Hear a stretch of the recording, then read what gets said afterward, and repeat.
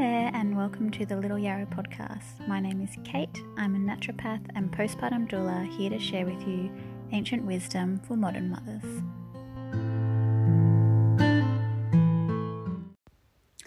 Hello everyone, and welcome to today's episode of the Little Yarrow podcast, all about premenstrual mood disorders. So many of you will have heard of PMS before, premenstrual syndrome, which usually includes cyclical changes in emotions, so feeling more irritable around that premenstrual phase, feeling more emotional, maybe a bit more teary, a bit more anxious. Sometimes women get more physical symptoms as well, so things like fluid retention or breast tenderness.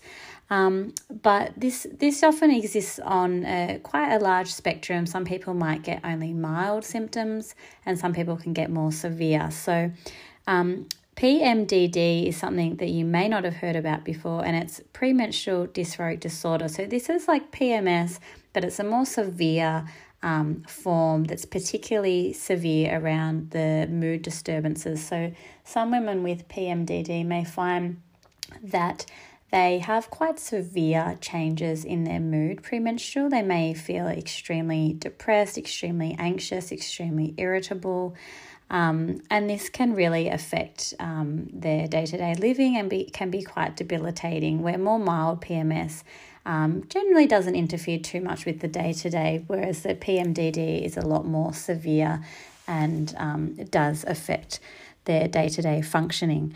So another term you may not have heard of is PME, which is the E stands for exacerbation of existing mood disorders. So perhaps you're someone that you already struggle with a mood disturbance such as anxiety or depression, and you find that it's a lot more worse, more severe around that premenstrual phase. So that's PME. So as you can see, there's 3 different types of these premenstrual mood disorders. And PMS is quite common. It can affect, usually affects 50% of women, whereas PMDD and PME are less common, but they're still quite prevalent. So we don't really fully understand why these hormonal mood disturbances occur. There's lots of research and lots of different theories, and generally the conclusion currently is that it can be quite multifactorial. So things such as tryptophan depletion can aggravate PMS. So tryptophan it plays a role in a precursor to our serotonin happy hormone.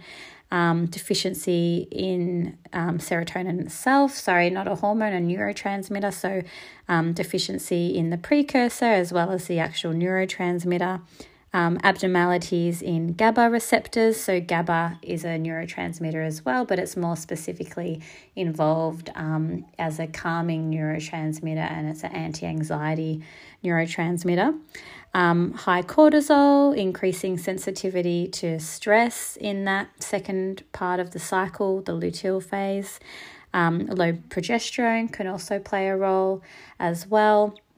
It can be quite multifactorial of why someone might be predisposed to having these mood disturbances, and often it can also be due to altered neurobiological sensitivity to normal changes in hormones. So we have these normal changes in hormones each month, but some people can just be more sensitive to these changes.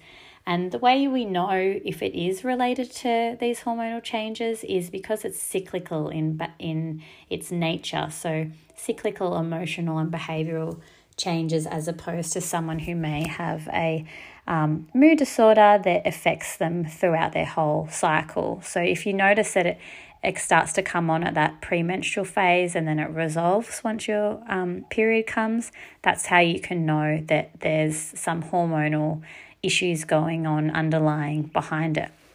So what can you do? Do you just have to deal with it, write it out? Sometimes people might go on the pill or other kind of hormonal contraceptives. to try and fix it.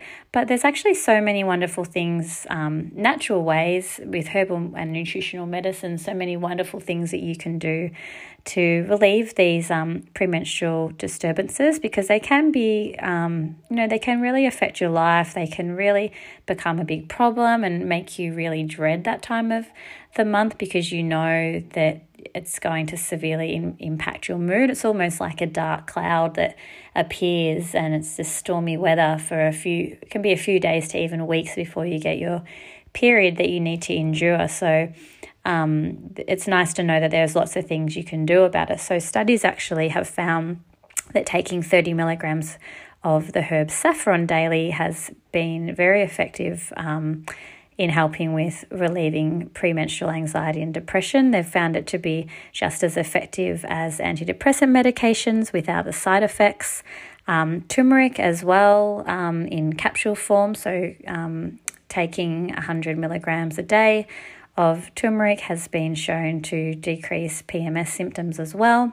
St. John's wort, otherwise known as hypericum, has been shown to decrease anxiety and depression and reduce crying spells as well, associated with that premenstrual change in mood for some women. The herb Vitex, otherwise known as chaste tree as well, has been found to really be helpful with PMS symptoms, with depression and anxiety and irritability. Then we've got other nutrients that have been found to be very helpful as well, such as calcium, taking 500 milligrams a day. Vitamin D, taking 1,000 to 2,000 IU a day, has also shown really wonderful results. And vitamin D is an interesting one, because often we think about vitamin D as, you get vitamin D from the sun and it's really good for your bones, it's good for your immunity, but it actually has a really large role in mood as well. So lots of research is coming out about a link between vitamin D deficiency and depression. So taking a vitamin D supplement can help as well. And then magnesium as well. So magnesium is strongly linked to an increase in anxiety and depression. They've actually found low levels of magnesium in the cerebral spinal fluid of depressed patients. And it also helps to increase GABA, our anti-anxiety neurotransmitter. So increasing the magnesium will help to increase GABA and therefore reduce anxiety as well. So zinc is another one that has been shown to really significantly help anxiety, depression and anger as well, that appears premenstrual. And then we have some probiotic strains as well. So there's a huge link between the gut and our mood. So Lactobacillus plantarum is a really wonderful probiotic strain that has been shown to improve PMS and PMDD symptoms.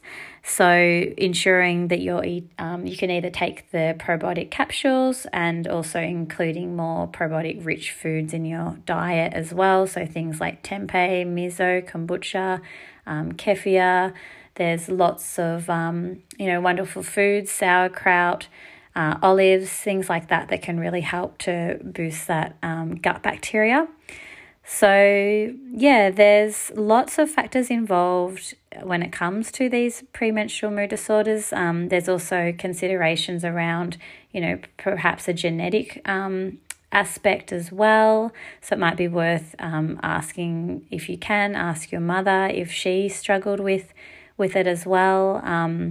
But yeah, there's lots of different factors that are at play, but there's so many wonderful things that you can do to help with managing it, relieving it, treating it as well. So I hope you've enjoyed this episode.